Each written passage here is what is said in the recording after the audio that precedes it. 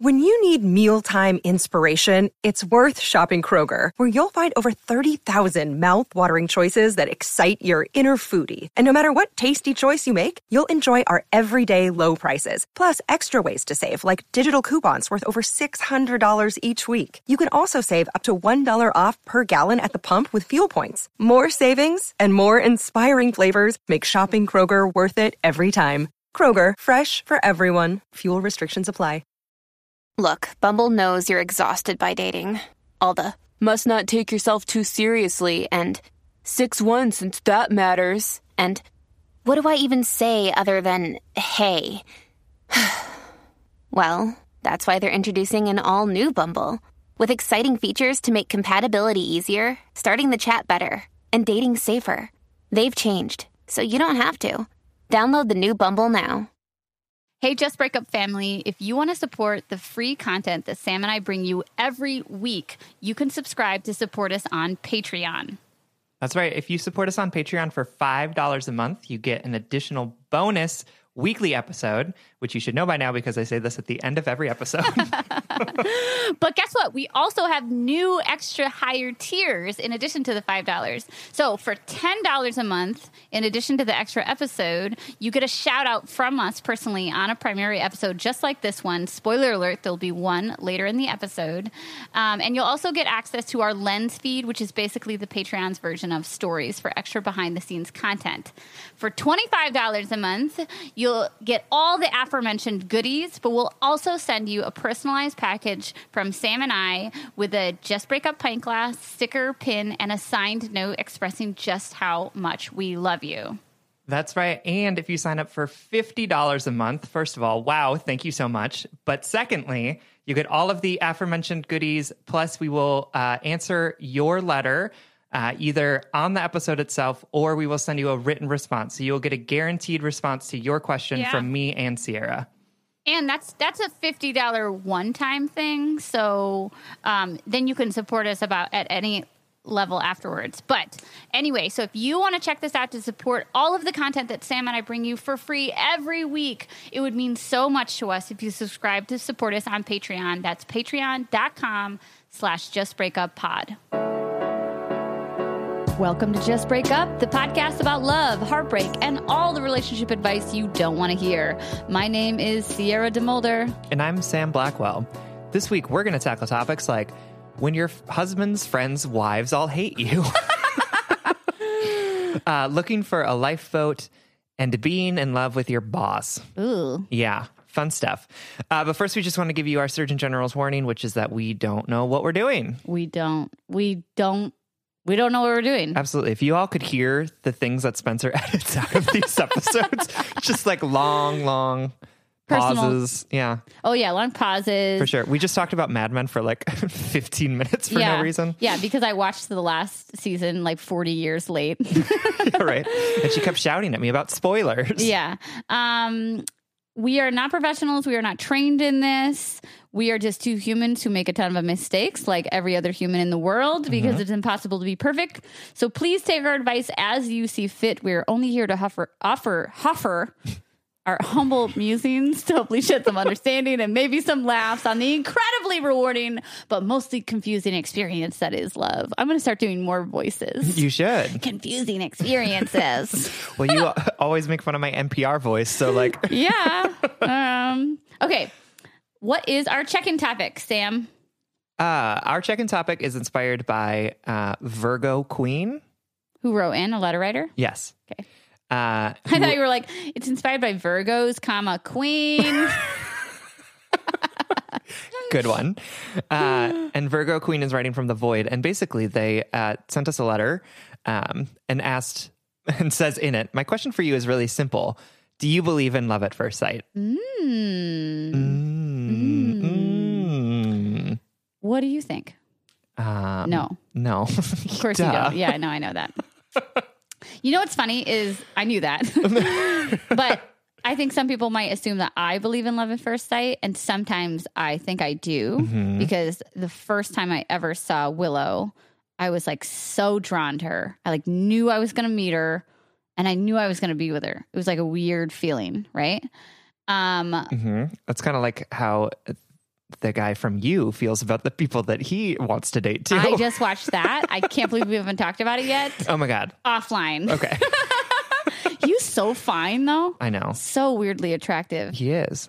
I mean, he's not weirdly attractive. He's just a weird, like he is attractive. But he has unique beauty. That's true. Okay. Anyway, this is all to say, while I love the idea, I love at first sight, and more importantly, I think I love the idea of a really organic, immediate connection or being drawn to someone, right? You know what that is. Like when you walk in a room and you're like, oh, I'm going to be cool friends with this person, Yep, for sure. or whatever. We didn't have that. Actually, I'm like, I don't know what that is like because I don't like new people. Yeah. But I don't actually believe in love at first sight because I think when it does happen, like Willow and I, it's luck. Like it's luck that we Right. that initial feeling became something. For sure. So I would never claim that it was love at first sight. I will openly and honestly say that I felt drawn to her. Yeah. But do I believe that there was like a cosmic reason that we were gonna, they were gonna be together? I no, because I felt drawn to other people and they have turned out to be terrible. Or they've turned out to be a stranger. I was drawn to them and nothing happened. So I think that it's 100 things have to happen for your love at first sight love to turn into love. Maybe I believe in I believe in attraction at first sight. Yes. Like I believe in being drawn to people at first sight, right? But we've talked about this multiple times, but like love is not a feeling. Love is a verb, right? Love is like the things that you do. It takes work. It takes practice. It takes like intentionality, right? And so I feel like my issue with the idea of love at first sight is that it's like, it assumes that that's all you need. Like in that moment, perfectly articulated. Right. And the reality is like love takes work. Right. It's not love at first sight because love takes time to be created. It takes intentional acts of kindness and respect and all of the things that we talk about. It can't just be a moment in time where suddenly it's like, boom, I'm in love with this person. Right. Absolutely. Yeah. And all of our romantic friends are like, shut up, Sam. Well, I love Willow and I's story. I love that I immediately. I just spilled tea all over myself, everyone. I'm sorry. I tried, man. I tried to keep it together. But there are so many layers to your reaction. It's okay. I'm also wearing like 18 layers right now. Okay, so Sam spilled tea. Literally. Nice work. But what I'm saying is like I find Willow and I's story to be very romantic. That I saw her and I was like immediately drawn to her. But the head and heart worker in me knows that that is not why we're together. Why we're together is because her and I worked on ourselves for 10 plus fucking years. Right. We were the luck of the universe brought back together and had the tools and resources and connection to sustain a relationship and put in the work. Yeah, for sure. And that's exactly it too, right? Like that may have been love at first sight, but it wasn't until like 13 years later that you were actually able to love each other. In on that, right? really, like in that way. What is? It's not even infatuation at first sight, which I have heard.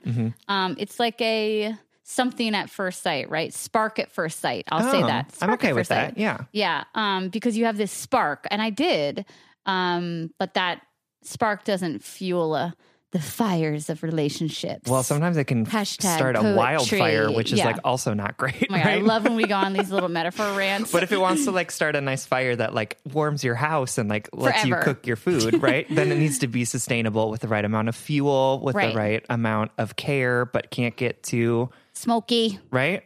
Right. Because let me tell you. Can't smother that fire, girl. Right? So many of the sparks that have ignited from my sparks at first sight have been like house fires. Yeah, have like burned down the whole house. And you have to rebuild yourself. Yeah, God, I love going to these little metaphor parties with you. All right. So those are that is neither right or wrong. That's just Sam and I's feeling on whether there's love at first sight. Before we go to kind of touch on what the letter writer wrote about is like, how do you How do you not let those feelings that spark at first sight cloud your judgment about how to move forward? And also, how do you like not ignore that too? Right. Is part of it. Like, because I don't want to come across and be like, you should be ignoring all of the. Yeah, Sam the definitely sparks doesn't believe in love, period. Right? Because I do, like, when you're excited about a person, that's good. Like, Yeah. be excited about the person Yeah. that you just met, or Yeah. like. And I think we sometimes we talked temper about that. ourselves. Like, how do you not come off too strong? And I was like, I don't give a fuck about that. Like, I'll like all your Instagram pictures. You know, I'll tattoo your name on my face. Just right? kidding. But I think, you know, there are moments of being like, is this because I'm just excited about this person, or is this because I'm like creating a narrative about this person in my head? And like 90% probably of the both time, of the it was a narrative. right? They might me, at both least. be true. Yeah. So be excited about the person, but also be smart, right? Yeah. I mean, that's the end of it. Yeah. Which is like really pithy advice that like isn't helpful. Let's move on and give more unhelpful advice. Oh, perfect. Yes, let's do it. The first letter of this episode is from Liz Carr, who is writing to us from Austin. Hey, y'all, obsessed with your show and talk about it regularly in therapy, and my therapist approves. Yay. Oh, thank God. My husband has a group of friends that he's known since middle school. They're 30. They all have remained relatively tight-knit. The wives of the group are also all good friends, well, except me.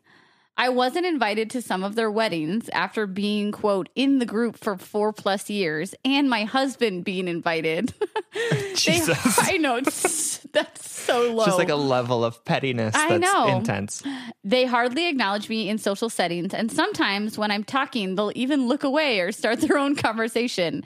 I've literally sat at a table with them, not been spoken to once, and have them make plans and actively avoid big details, so I can't figure out where or when they're going. Jesus. I've never met a group of people who have a complete inability to just be cordial.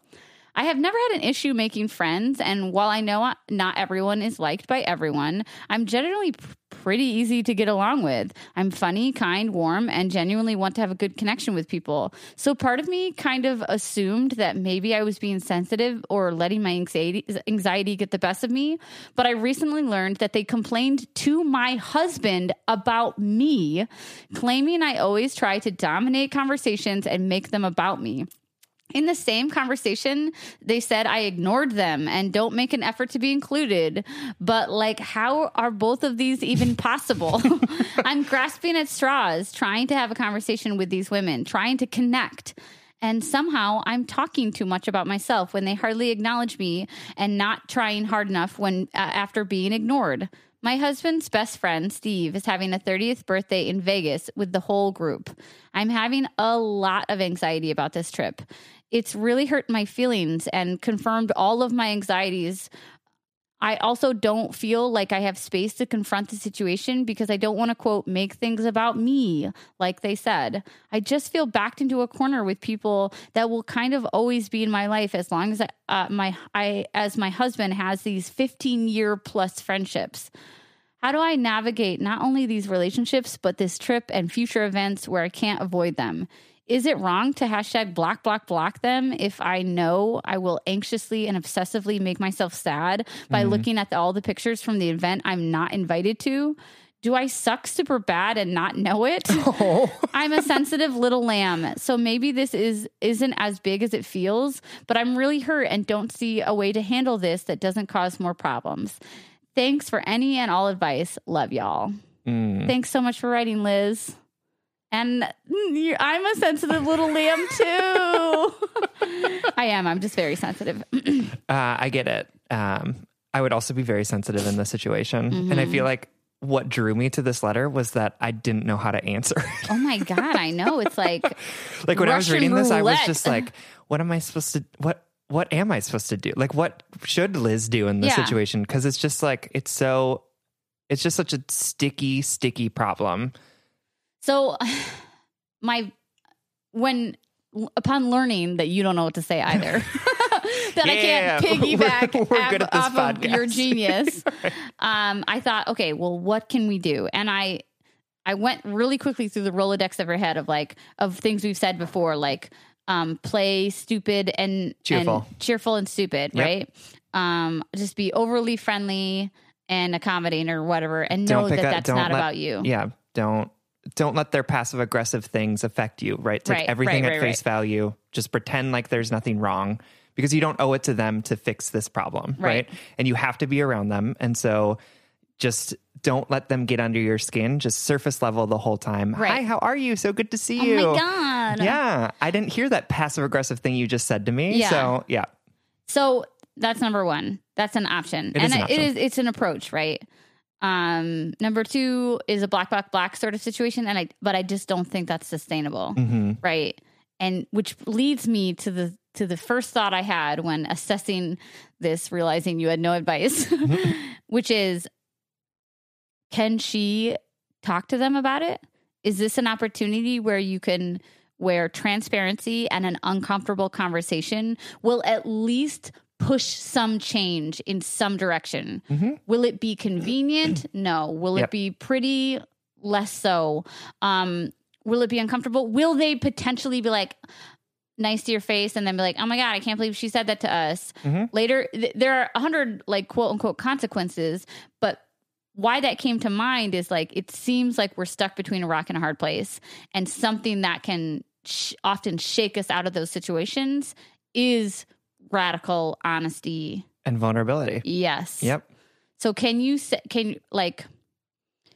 is there a way, and don't get me wrong, if you're like, I just can't do that. For sure. Then I think Sam and I understand. Yep. But is there a way for you to say the next time, like ask them all to come over, or ask a couple of them, like the mother hens of them, Yes, and the ones that are nicest, or say, I would love to have you guys over for coffee. I really need to talk about something, or something like that. And say, for the past 3 years or whatever, I have felt insecure about my place in this group. And I'm coming with you with an open heart and a desire to make things work for all of us.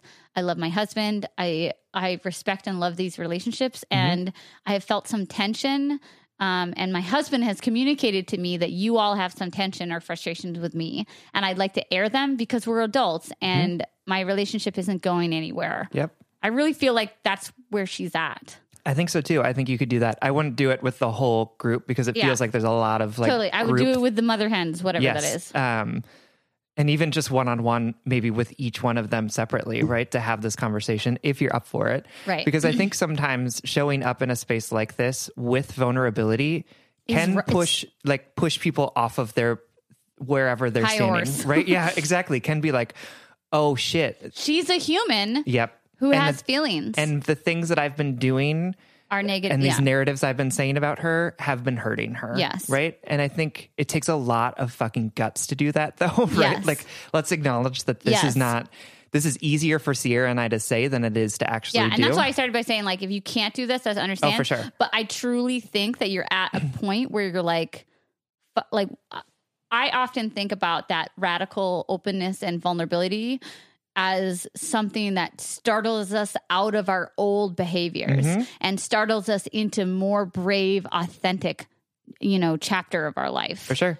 And even what needs to be shook loose. Yep. Yeah, for sure. Because sometimes we get into our ruts where we are like, oh, this person's a horrible person, blah, blah, blah, blah, blah. And then you hear this is hurting me, right? From that person. Totally. And then it's suddenly like, oh my God, yes, it is. Of course. Like, right. I had this story about you in my head that was absolutely not true. And that's unfair to you. Right. And sometimes that works, but also sometimes it doesn't. Which means if that doesn't work, then you have every right to say, honey, I love you and I really love and respect your friendships.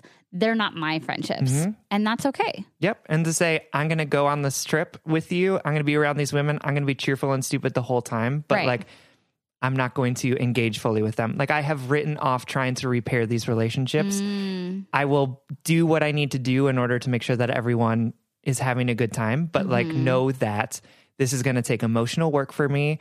And I will need something afterwards in order to like feel better about stuff. I need your support. Right? Yeah. And I need to be able to come to you. I don't need you to unfriend these friends. I just need you to support me in moving forward with my life. Absolutely. And I think your husband has, like, it's great that your husband like stood up for you in these conversations and like was honest with you about what people are saying. So it sounds like he would be supportive of that.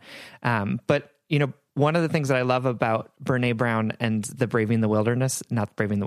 Daring Greatly, is that she has the whole book is on that quote from Teddy Roosevelt about like, you know, standing in the arena, all of the blood, sweat, and tears, like the people around you who are making comments about what's happening don't matter, because it's only the people who are in the arena being vulnerable, doing this work that matter. Oh my God, I get chills every time I think about that. I know, it's so good. But what I love is that she also says, if a person is not in the arena with you, they don't get to see your vulnerability, right? So if you showed these folks this vulnerability and they'd reject it, they're not in the arena with you, and you have every right to not care about what they think or what they're doing. And I'm not saying like go be an asshole to them, but release yourself of their expectations, release yourself of trying to make them like you, because they've proven that they don't want to step into that arena with you. They don't want to show up authentically. They don't want to see you as you are. It is easier for them in those moments to make up stories about you, and there's nothing that you can do to change that. Absolutely. I totally agree. Maybe I'll read the In the Arena quote for our affirmation at the end of the show, because it's just so powerful. It is. And it really, it's about centering your own courage and inviting people to do that work with you, but most of all, protecting yourself and being brave and putting yourself into situations you want to be in. Absolutely. But I do want to say, like, this is just a really hard situation, and it sucks to be in it, right? To have people telling stories about you that aren't true, to really want to show up and engage with people and have them reject you and disparage you to other people. Like, that's a really shitty situation to be in. It wears on you. For sure. And it's okay for you to feel sad about this, right? It's okay for you to be angry about this that's happening, right? I don't want you to erase yourself so much in the situation that you forget what you are allowed to and should be feeling, right? But you do have the capacity to just not give these people any of you, right? You have the capacity to put up those boundaries and say, I have tried to be vulnerable with you. I have tried to make you see me for who I am, and you're not willing to do that. And so this is the only part that you get of me, which is cheerful. And us sensitive lambs, that's really hard. For sure. Because we want to be liked. We want to feel good. You know, we don't want to feel the discomfort of feeling like we disappointed or people disapprove of us. That's hard. It's hard when you're tender. To be tenderized. But the best thing that us like tender lambs can do is like not grow a thick skin, because us being emotional is one of our superpowers, right? But instead, bigging ourselves up enough to where we respect our safety and our wellness more than the desire to please other people. For sure. And recognizing you don't have an endless well of energy and love to give, right? And so who are you going to focus that energy and love on? The people that you know, love, and want to put energy into you, right? And that are willing to show up and engage authentically and vulnerably, or these people who at the end of the day don't matter that much, right? You know what? And whose opinion doesn't matter that much. How much time and energy are you going to put into that when it's a zero sum in some ways? Like, you only have so much to give. You know what I want to talk about really quickly before we move on? Yeah. Because it helps to check me on my shit. It's kind of what you're talking about. Like, when you're looking at these women, this wives club, like how often we fall into routines of like pack mentality. Yeah, for and real. How that feels like something that we can connect on. It's like how some of my friends, like you and I, when we first started being friends, a lot of what we would talk about was work. And because that's what we bonded over. That's what felt safe and not vulnerable. And when our new coworkers would come in, we could find common ground. We could find a fake vulnerability, complaining about those coworkers to each other. Do you know what I mean? And it makes us feel close. It's fun. It's like, oh, I'm going to say this funny thing and Sam's going to laugh. Like, it's a way to bond. And I think so often we do that in social groups because it's like a safety in numbers sort of things. Like we feel better For sure. in groups, and we feel like it's hard. It's easier. It's harder for me to say to you, Sam, I had a really hard month. I've been really depressed and I feel really shitty about myself. It's harder to say that than it is to say, oh my God, look at Tammy and her fucking stupid haircut. For sure. You know? Or even to say, Sam, you have hurt me in this way, right? And then instead say, well, that other person is where we should focus all of our attention on. And I think that's the last thing I'll say, Liz, is that I think that they are making you a safe zone for them. Right. I truly believe that they are making a mountain out of a molehill because it's a way for them to connect. Right. And this heal is over fissures that are between them. Right. Yeah. And this is me calling out my community, my friends, to say, like, I would rather have real vulnerability than fall back into like fake niceties and fake gang mentality. For sure. You know, I'm going to hold myself accountable to be like, if I want to have a vulnerable friendship, I have to be vulnerable. Yeah. And also, like, it reminds me of what Brené Brown says about belonging too, like in Braving the Wilderness, about how a true sense of belonging actually doesn't involve other people. Exactly. It's knowing that no matter where you are fully yourself, and you are beautiful because of that full self, right? And so you can walk into any space and belong to yourself, while also finding people with whom you can create connections. And so know that no matter what these women think of you, you have every right to walk into that room and be exactly who you are, and what they think about you at the end of the day does matter. Not matter. Right? Thank you so much for writing, Liz. We hope everything goes well. We believe in you, and we love you. Thank you so much for writing. Y'all, as a self-employed person, as a mom of a toddler, I am always struggling with finding time to manage my finances. At the end of a busy week, the last thing I want to do is spend time budgeting all of my expenses or tracking down customer service teams to cancel old subscriptions I no longer use. But now I use Rocket Money, and it does all of that for me. Rocket Money is a personal finance app that finds and cancels your unwanted subscriptions, monitors your spending, and helps you lower your bills so that you can grow your savings. With Rocket Money, you have full control over your subscriptions and a clear view of your expenses. You can see all your subscriptions in one place, and if you see something you don't want, Rocket Money can help cancel it with a few taps. I love how the dashboard shows me this month's spending compared to last month, so I can clearly see my spending habits and check myself if needed. Plus, they'll help me create a custom budget and keep my spending on track. Rocket Money will even help try to negotiate to lower your bills for you by up to 20%. All you have to do is submit a picture of your bill, and Rocket Money takes care of the rest. They'll deal with customer service for you, which I obviously love as a somewhat introverted, conflict-avoidant person. Absolutely. Rocket Money has over 5 million subscribers and has saved a total of $500 million in canceled subscriptions, saving members up to $740 a year when using all of the app's features. Stop wasting money on things you don't use. Cancel your unwanted subscriptions by going to rocketmoney.com/justbreakup. That's rocketmoney.com/justbreakup. rocketmoney.com/justbreakup. The weather's getting warmer, so it's time to say goodbye to jackets, sweaters, and hello to shorts and tees. I wanted to update my wardrobe for the long haul without spending a fortune, and luckily I found Quince. Now I've got a lineup of timeless pieces that keep me looking effortlessly chic year after year. Quince has things like premium European linen dresses, blouses, and shorts from $30, washable silk tops, timeless 14-karat gold jewelry, and so much more. And the best part is that all Quince items are priced 50 to 80% less than similar brands. By partnering directly with top factories, Quince cuts out the cost of the middleman and passes the savings on to us. And Quince only works with factories that use safe, ethical, and responsible manufacturing practices and premium fabrics and finishes.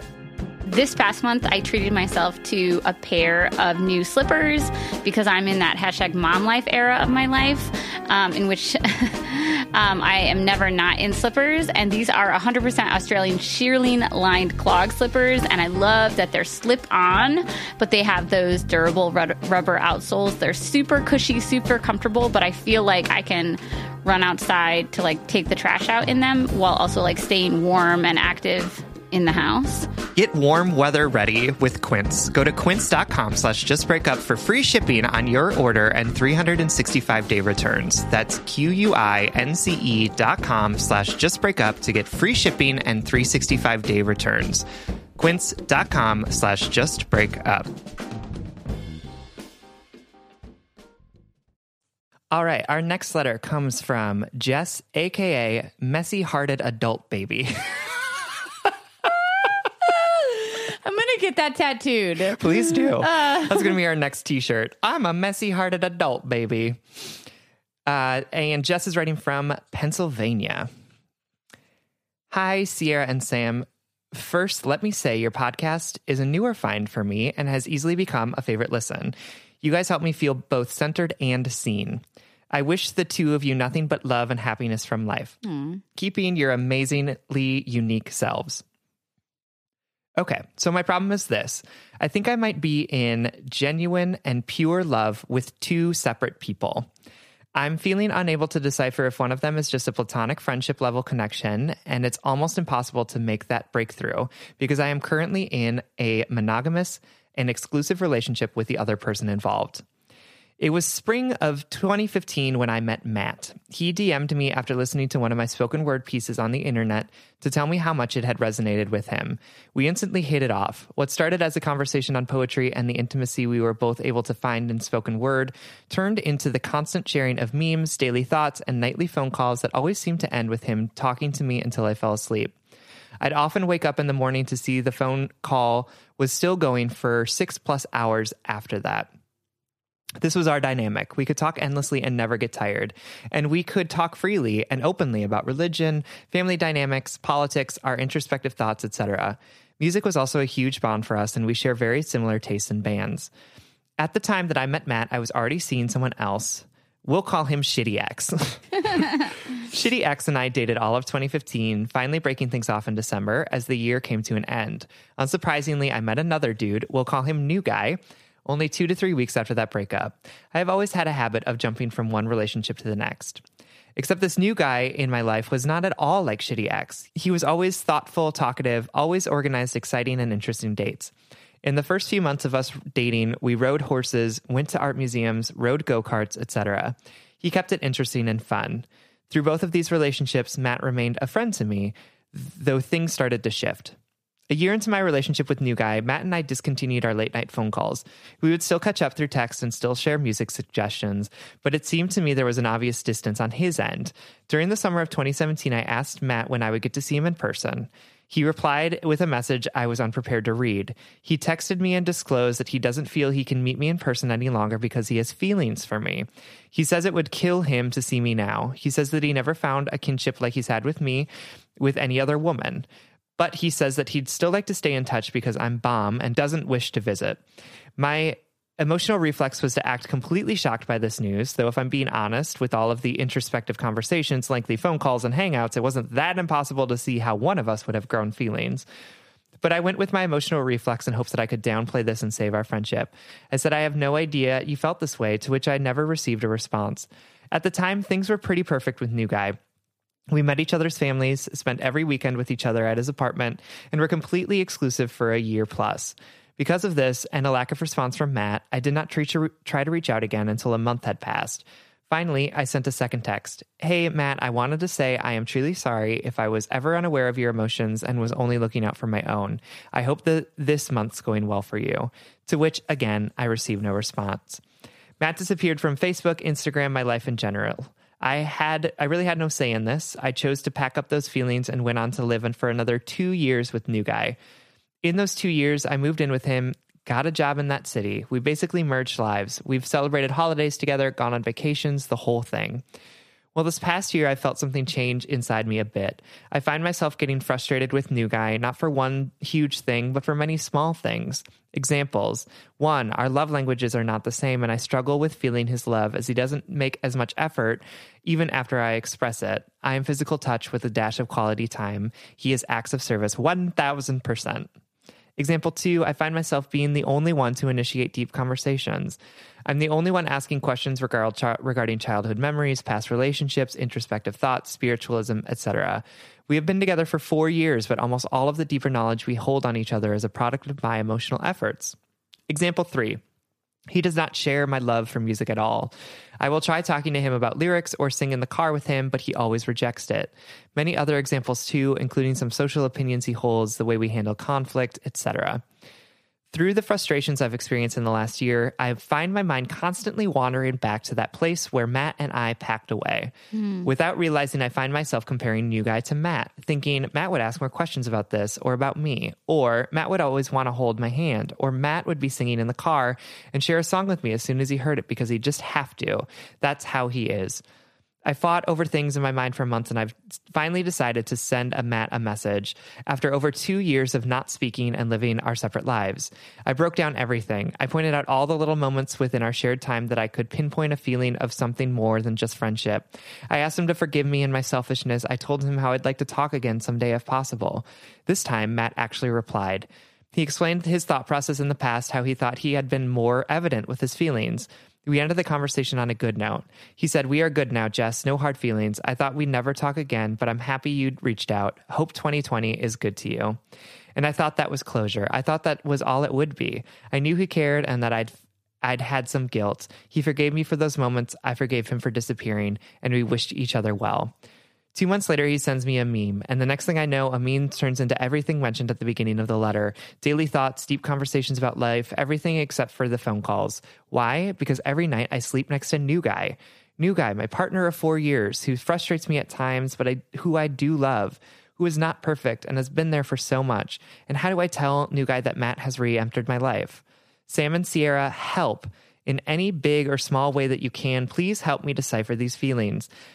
Am I latching onto Matt because of the small issues within my current relationship? Or am I doing myself a disservice by not pursuing this person I feel I have so much in common with? We called each other twin souls before. What do I do? Do I stop communicating with Matt before things go too far? Or is this just a friendship with a rough patch that we've been able to move past, that I am now just romanticizing because of the qualities that New Guy lacks? Hoping you can shed some light. And again, sending love and happiness to you both. I adore you. All right, Jess, a.k.a. messy-hearted adult baby. Let's go with Jess, yeah, right. Even though I really love the other name. This is quite a pickle, as Sierra would say. Yes, you're in a bit of a pickle. Uh-huh. Yeah. We're sorry they're feeling this way. Absolutely. Thanks for writing. Thanks for listening. Sam, have you ever been in a similar sitch? No.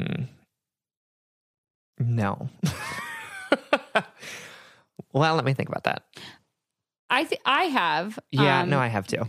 I have, but I have, looking back on those situations that I've been in, Mm-hmm.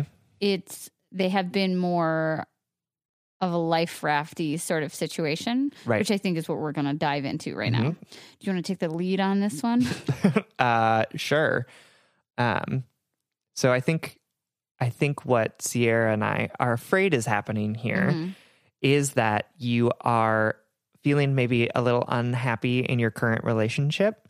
And rather than look to why that unhappiness might be happening and or taking the uncomfortable and vulnerable steps of addressing some of the issues, you're instead looking for a life raft to save you from having to break up with a person and not having someone else there. Yeah, totally. Right. And there are like multiple things at play there too, like maybe a fear of being alone or a fear of being single, which I'm not trying to say is like a bad thing, because I think that's many fine. of us That's have done this. And like also, thing.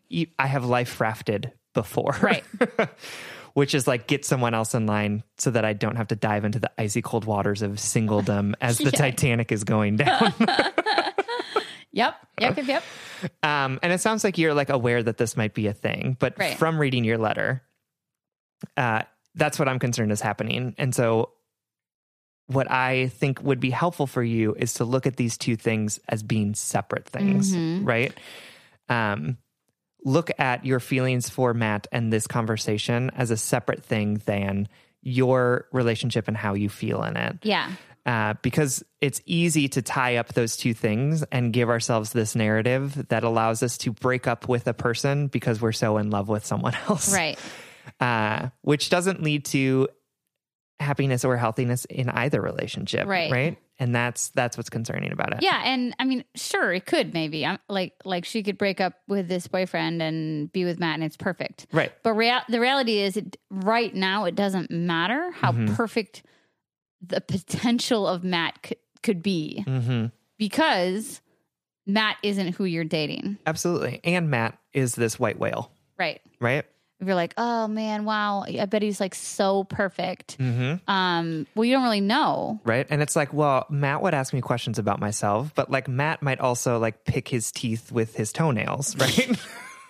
Very flexible. Right. You don't know. Yeah. You've never been in a relationship with him. Yeah.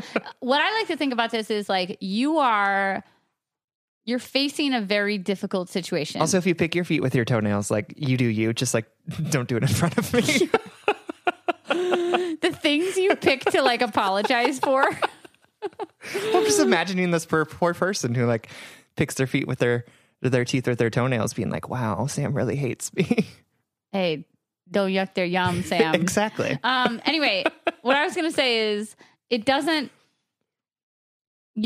what you're doing right now, Jess, is you are facing an already very difficult decision. Yes. Choosing to end a relationship or not end a relationship, right? Or even just show up in a relationship in a differently. way differently. That's hard. Yep. You are facing this decision and you're like, you know what I'm going to do? I'm going to build a jungle gym between me and this decision. And that jungle gym consists of imagining what it would be like if I was with somebody else and not the person I'm with right now, weighing the two potentials against each other. As if they are in any way equivalent. Right. And that's okay. That is the way our brains are. Honestly, oftentimes our brains love to make up conflict to avoid other conflict. For you sure. know? Yep.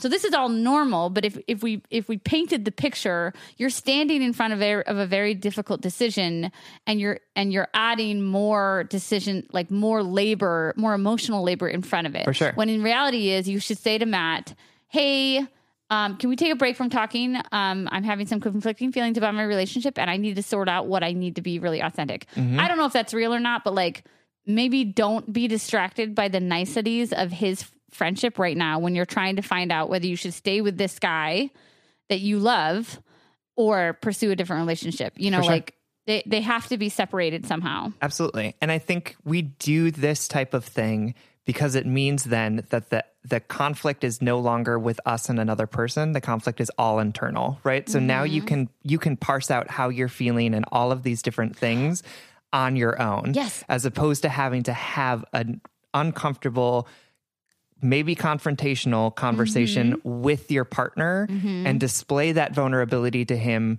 ask him to meet you, or even ask him to, or even tell him to break up, right? Like instead of doing that, now you can just get all up in your head and your feelings and sit here comfortably and be like, I'm a bad person because I'm doing this thing and I'm thinking about two men at the same time and I need to figure this out. I need to make a decision when it's like, no, so often it's so much easier to be in conflict with yourself than it is to be in conflict with other people. And you want to hear some shit? Yeah, let's hear that shit. We need another person to make our desires justifiable. Yeah. Like, that's real for sure. Right? Yeah. My relationship is good. It's not great. It's been changing. I won't make space for my needs until I see a way out. Yes. With someone else. Yes. Like that person could treat me better. So now I'm finally making space for my discomfort because of someone else, not because of my own human need and inherent deservedness of happiness. For sure. So this is all very human. No, for sure. That's like why we picked this letter is because it's like, yep. Yeah, I want to read this is all real. Sam's notes on this letter. It says, Matt cannot be your excuse. Matt cannot be it. You know? And that's how I feel. Like Matt cannot be it. it has to be its own, your relationship is its own thing. You know what, Jess? Matt might be a great partner. He might be a perfect person. You might be so compatible. And it was very kind and generous and thoughtful of you to rekindle, to apologize, all of these things. Like, you did right by him, right? Yeah, for and sure. as he said, we're all good, Jess. But right now, climb one mountain at a time. Yes. How can I show up for this relationship? What do I get what I need? How can I get what I need from this partner? And if I can't get it from this partner, I'm going to get it from myself first before I find another Matt. For sure. And I would also encourage you to stop comparing these unlike things, right? Because they are not the same. And and like I said, Matt may talk to you about music, but he might also have other horrible things that he does that you don't know about right now. Yes, right? toenails. And also, your partner brings things to this relationship that you maybe aren't seeing right now that would be missing if you were in a relationship with Matt. And so it's hard to compare these two things to each other, and you're doing a disservice to both of them by doing it. Yeah. Right? Like, we talk about how comparison is an act of violence against yourself. Like, comparing two people who are you totally only different and in different contexts. right is actually very harmful to both of them, right? Because there's no way for your partner to ever be able to live up to the romanticism of Matt. Or like, there's no way that your partner can hide his flaws enough so that you won't see them in the same way that you don't see Matt's right now. You know what I would say is the only comparison is okay that is productive is if you physicalize or embody your actual needs. Yeah. Right? So you say, this is what I know I need and deserve. How does that compare to what I'm getting? Yes, for sure. Yep. So, yeah. And also, your partner doesn't need to provide every need for you too. Right, totally, Like, totally. There's a reason why you didn't date Matt in the beginning. Right, for sure. Well, maybe it was new guy. Yeah. But like, what caused you to not go that step with him earlier? Because it sounded like you guys were dating. Am I wrong? All tea, all shade. No, not all tea. I have been in many situationships that like I ended, and I know that they're out there calling me their ex. Oh yeah, for sure. Yes, similar. And I'm like, you're not my ex. We just talked on the phone for 8 hours every night for 6 years. You know? Yeah, we just slept in each other's bed 3 nights a week for like a month. No, and that is absolutely real. Yeah. All right, Jess, thank you so much for writing Good Luck. Yes. We love you. We love you so much. All right, our last letter is from Rochelle in Love, who is writing to us from the void. Hi, Sam and Sierra. I'm a new listener to your podcast, and I love it. I decided to write in because I need some advice about someone I have fallen for, can't be with, and can't seem to get over. Oh, the trifecta. That sounds deadly. This may end up being a little long, so bear with me. About 2 years ago, I met a woman at work. Let's call her Jess. She came in as a consultant for our company, and I was instantly attracted to her from day one. She is smart, beautiful, funny, and could hold a room like no one I've ever met. As the weeks and months progressed, I made a lot of effort to spend more time with her at work, and we developed a close friendship. All the while, I was falling for her. I never knew if I was or could ever be with someone she was interested in. She is 15 years older than me. She's 48 and I'm 34, and has raised kids with a former partner, but is now single and on the next phase of her life. Still, I couldn't stop wanting to be around her. We vibed on a level that I've never experienced with another person. She bought me gifts like an orchid and this special chocolate she thought I'd like, but she was great about keeping the professional boundaries up. Part of this is that I was a client, and being friends with me already crossed a line that she didn't normally cross. During the time Jess was consulting at our company, there was a lot of turmoil within our department. I knew that she would be leaving us soon, as she had been with us for almost a year, much longer than we had originally anticipated. So I asked her about a job instead of asking her what I really wanted, which was for a date. We were driving to one of our offices, and I brought up the fact that I was looking to relocate.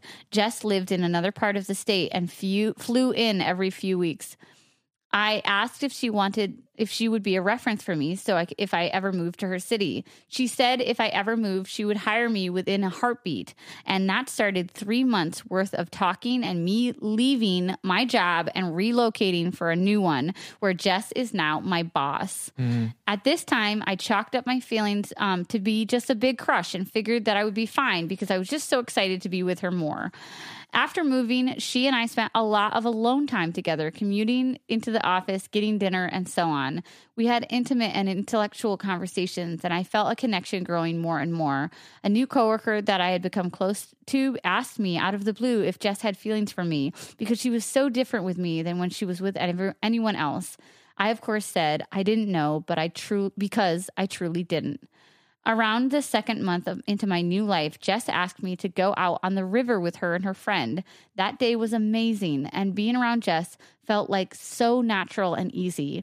We had a wonderful time, and I realized when I got home that I was falling in love with her. Guys, it hit me like a ton of bricks and honestly felt so overwhelming. I knew I cared for her, but this sudden shift took me off guard. The whole day out, she was praising me to her friend, talking about how great I am and how I have the most beautiful hair. She was being playful and splashing me with water and teasing me about my less than great paddleboarding skills. All of which was nothing new. She praises me and teases me all the time. However, it all now felt like it was coming to a head. Later that week, Jess mentioned to me that I shouldn't tell anyone else at work that we hung out like that together. I understood why she felt that way and was fine keeping it quiet. However, this was not the last time she brought up the secrecy. In the coming weeks after that trip, she started seeming paranoid and brought up several times that no one could know how often we talked. She would justify in our conversations about why she talked to me so much, but it all felt like she was just trying to convince herself of something. I started feeling really upset because all of this was clouded by the feelings that I knew I had for her. I understood that she was my boss, and so it couldn't look like she was playing favorites. However, this was going beyond the idea of anyone thinking we were just close friends. We had been close friends before she became my boss and then had never talked about that shift after. So I decided it was time to have a boundaries conversation. I went over to her house to drop something off and we ended up talking for a long time. In that conversation, I had brought up feeling unsure of how to navigate our relationship, and she said she was struggling also. I told her that I cared for her and didn't want to jeopardize anything for her at work, so I just needed to know where her boundaries were. She told me that she didn't know what they were and was having a hard time figuring it out. She told me that she'd never crossed the work/personal life boundary before, and I was the first person to ever make that leap. She seemed nervous and unsure, but I stood my ground because I needed her to stop making things blurry. She told me that day we went paddling, felt too comfortable and easy, and that we couldn't hang out like that again, and she guessed that that was the boundary. She quickly followed that up with a statement, though, saying that we could still talk and commute together, basically leaving things just as blurry and muddy. We are now in present day of this story, and I have just been trying to hold this shaky, blurry boundary that she set a few months ago. We don't hang out outside of quote work, but we still get dinner alone on work nights, take long commutes together, and regularly text about things that are non-work related. I think she has feelings for me, but we never talked about it out loud. And because she is my boss, I don't see any way that I ever could tell her now. I'm getting emotional writing this because my heart aches so bad every time I'm around her. I also know this isn't completely romanticized in my mind because we've gotten in fights. She has habits that annoy me. I know her moods like the back of my hand, and yet still I want to be with her. I've resigned myself to the fact that I can't tell her how I feel and I need to move on. But I have never been able to let go of someone without distance from them. I obviously can't have distance from her because we work so closely together, so I'm just reminded daily of my feelings. Do you think I should tell her how I feel? Would telling her release some of the power that this has on my heart? I feel like if I tell her, I could possibly lose our friendship altogether. I've also tried dating other people recently to help me move on, but my heart is just so tied up that I have no interest in anyone else. I feel like if I just knew she had feelings for me too, then I would accept it and move on. Holding this in alone is making me feel crazy. So guys, what should I do?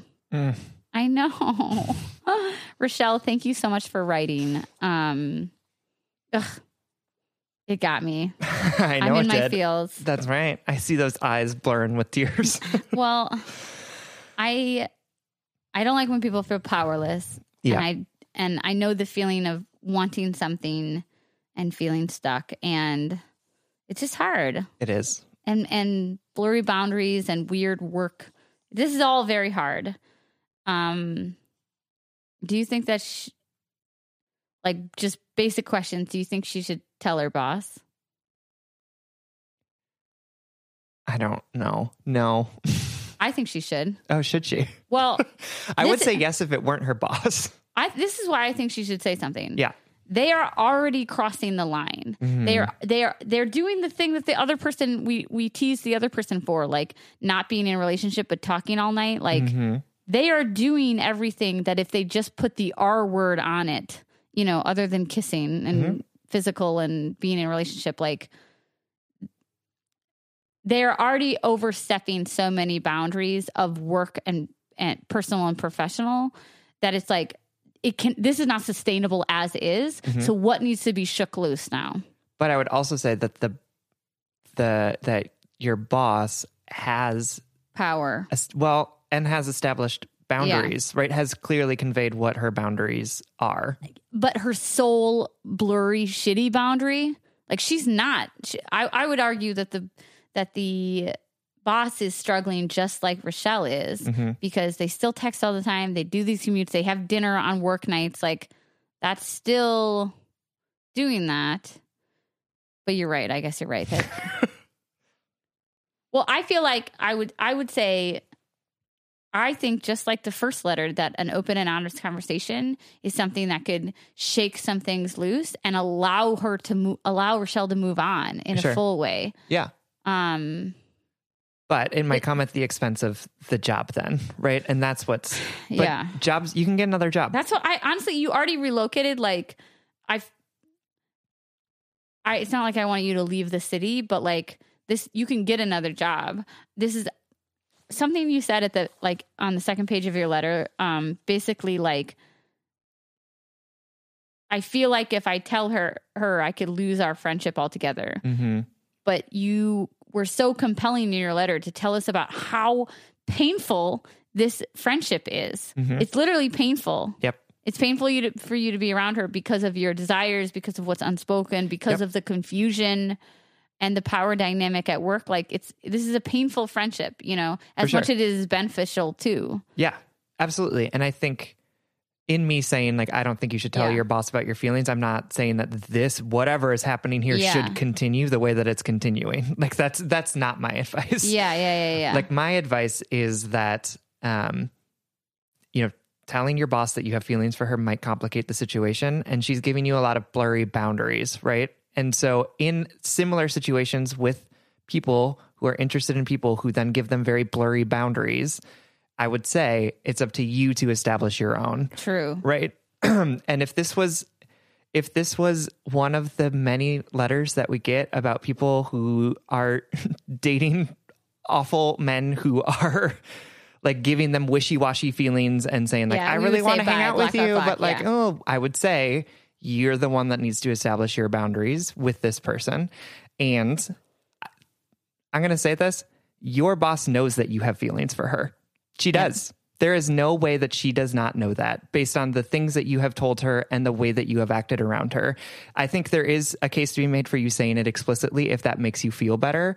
But I'm telling you, she knows how you feel and she's giving you an answer right now. And that answer is no. Okay. You know, you are right. But here is another reality that I would pose that also might be right. Okay, great. Love it. Like everything that Sam said is like logical and like could be true. But yes, I think this I could am be a Vulcan true. by nature. Yeah. That is so real. Okay. First of all, there's a big age difference between them. Mm-hmm. And I wonder if the boss is clouded by the confusion of being somebody like wanting to date an employee, having feelings for someone who is much younger than them, and just assuming that Rochelle, because after all this time, Rochelle has not said anything, maybe the boss just assumes that isn't reciprocated to the level of which they would risk jobs and things like that. Mm-hmm. I think like maybe I didn't I feel like my potential answer, it wasn't said as well as yours was. No, but I think that those are it. both potential things, because I was going to say like, man, if people don't say something to me directly, I cannot believe it until I hear it. Sure. You know? Yeah. And the age difference might make this boss feel like Rochelle would never want to be with someone that much older than her. Mm-hmm. You know, even though they're close, like, I don't know, something stopping her from crossing the line. And it, like Sam said, it could be that she just doesn't want to. Mm-hmm. It also could be that she doesn't think it's reciprocated and she's doing the same fucking thumb twirling that Rochelle is doing, the tiptoeing around it. Yeah. I get that, but I also think like, Rochelle, it's not your job to fix her problems with figuring this situation out, right? Yeah. And I think you could grind yourself bloody trying to get her to figure out her shit enough to be able to reciprocate these feelings for you.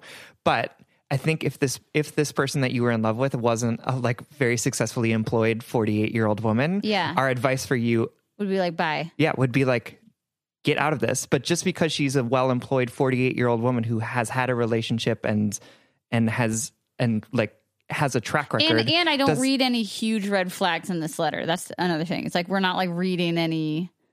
I do. Well, I'm not reading any major ones. She's wishy-washy boundaries. Her. She is gaslighting her. You think? Yes.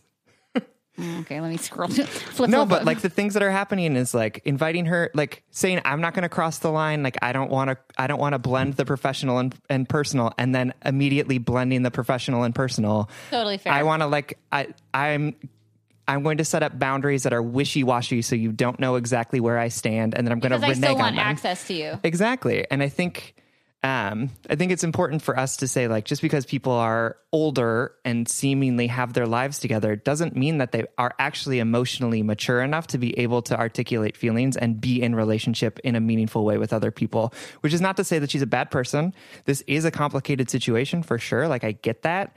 But it also is like, it's not your job to fix this for her. Mm-hmm, it is your job to find a way to find peace in this, either by telling her how you feel, which is I'm still not writing off the table. Right. It's not off the table, but also saying like, what boundaries do I need to have in place so that I am not in this limbo that she is actively trying to keep me in. Yeah. And I think a big thing I take from all of that is this is not sustainable. Right. For sure. These feelings are obviously not going to go away without being physically removed. Yep. And but something that would physically remove it is saying, I have feelings for you. I know this can't happen. So I need to change our behavior drastically and in a clear black and white sort of way. Yep. Or you can be with me because what's up, girl? I have beautiful hair. That's right. I'm very employable. We love to splash in the river. Yeah. No, the sucker in me. Like two river nymphs. Yeah. The sucker in me says, I think go for love, man. That's right. I'm a sucker though.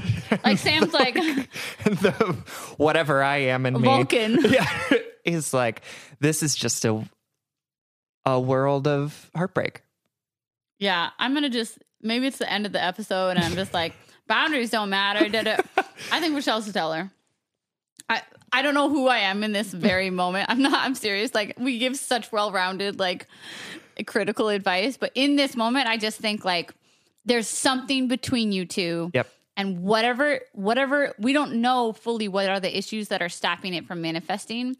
And most of it's jobs. Some of it's maybe personal history, age difference, all of this stuff. Yep. She might feel like she has a power dynamic over you, which she totally does. She does, right? That makes it and so she's obviously like confused. But you literally, Sam is going to close out this letter because I'm about to give you a ton of bad romantic advice. And I need Sam to like bring us back to you and you just need to do what you're great at. No, this is fine. I'm excited for your romantic advice. I'm going to try and balance it. Yeah. That's what I'm asking you to do. Okay. So Rochelle, I think you should say, I want to talk to you and I want to have the first honest conversation with you that I've ever had in this friendship. Mm-hmm. I have feelings for you. I think you have feelings for me too. I think we have a special connection, and I don't know what our future holds, but I can't keep this in anymore. That doesn't mean we need to act on it. That doesn't mean that I can't move on from this, but I need you to know how I feel because I want you to know me. When I go to work, I can put this part of me away, or I might have to find a new job because this has taken over my understanding of our relationship. But I don't need anything from you. I just need you to know.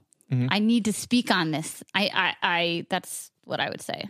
And be prepared to then prioritize your own boundaries. Like, what if she says, I can't be with you, then you have to say, I think I'm going to look for a different job.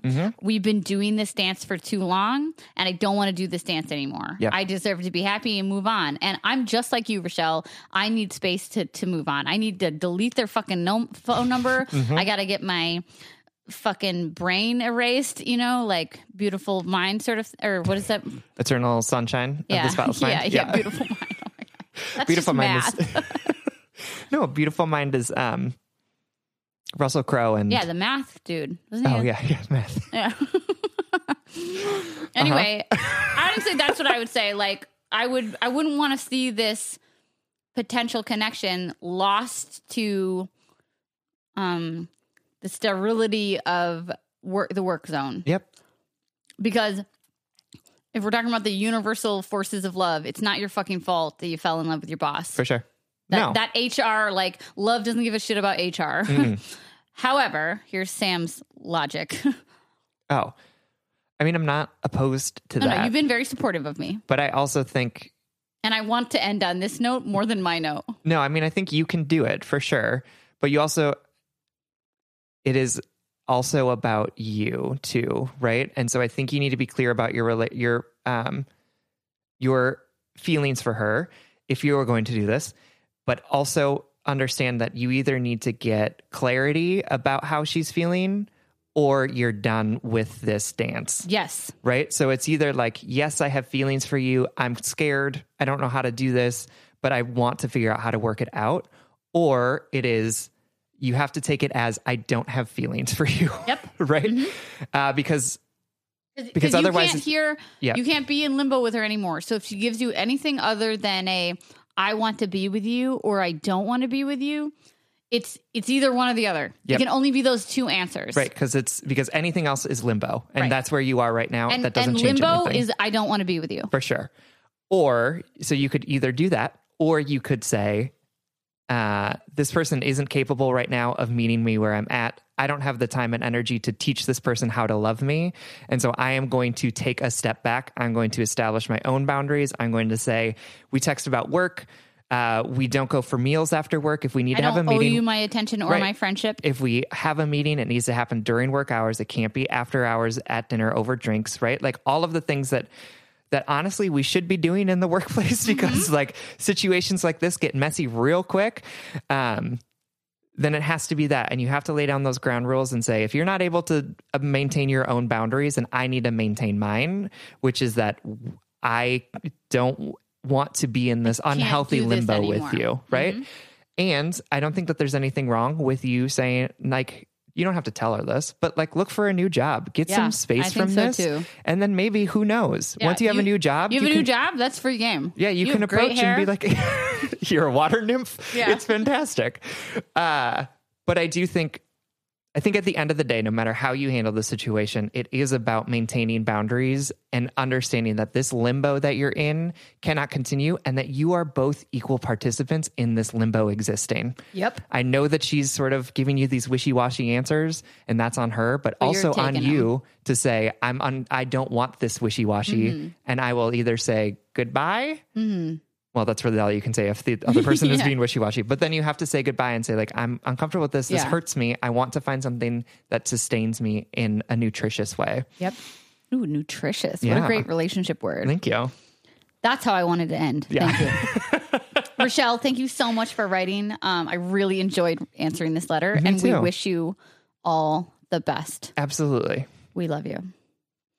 All right. That brings us to the blind date segment of this episode. Every episode, we want to shout out something we want to set you up with. This week, we want to send you home with a book series called the Broken Earth Trilogy. It's by N.K. Jemisin, who I great have, name. I've talked about before because I recommended a podcast that she did with Ezra Klein. Yes. Yeah. But the book is sort of a sci-fi fantasy book about this world that exists where there are like constant earthquakes and like horrible things that happen that cause the like nuclear winters, basically. But that's all like because the earth is so unstable. And there are these people that can like control the earth with their minds, and it's and they're like second-class citizens.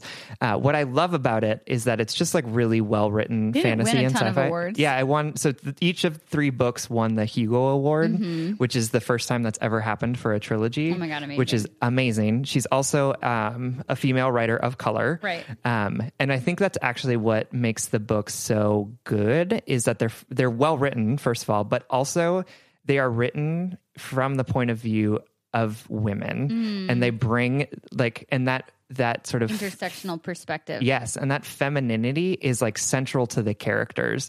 So it's not like, oh, there's these like it's not like Cersei Lannister, like I'm a badass woman that like thinks about my boobs all the time, right? Love that book, Me first too. of all. No tea, no shade. But it's about like, it is such Yes. a needed and interesting perspective. Especially in that genre. Absolutely. And just brings so much life to the characters. That's just fantastic. They I are love that. complicated. They are messy. They are mean, but they are also loving. And it's just like, it's so wonderful to read fantasy that has characters, and particularly female characters, totally. that are so well written and so well rounded. I love that. Yeah, and so it's called the Broken Earth Trilogy. It's some of the best You've sold sci-fi it. writing. Honestly, I'm going to read it now from this. You should, and it's like immensely readable. It is dark though sometimes. Oh, I love that. I mean, you know. Like I finished the first book and was like, fuck. But it's so good. It's the Broken Earth series by N.K. Jemisin. Okay, awesome. All right, everyone. Thank you for listening. You can like us on Facebook, and you can follow us on Twitter and Instagram at Just Break Up Pod. You can slide into our DMs, send us your favorite relationship meme, but most importantly, you can submit your questions about all matters of the heart at justbreakuppod.com, which is also where you can find our Just Break Up merchandise. Please don't forget to subscribe and leave us a 5-star rating and review, and consider supporting us on Patreon. If you support us on Patreon for as little as $5 a month, you can get an additional bonus weekly episode. Check that out at patreon.com/justbreakuppod. This literally keeps the lights on, and it helps us reach more brokenhearted souls who need 2 random strangers giving them relationship advice. Original music, recording, editing, and producing by our good friend Big Cats. Make sure to check out his podcast, the What If Podcast. And remember, it is not the critic who counts, not the man who points out how the strong man stumbles, or where the doer of deeds could have done them better.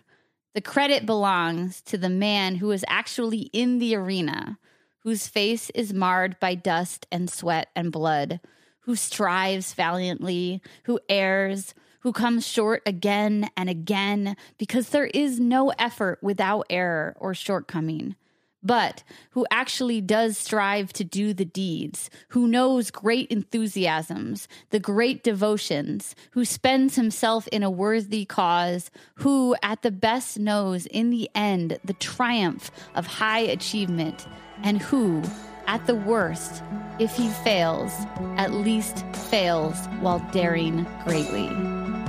And if all else fails, Just break up.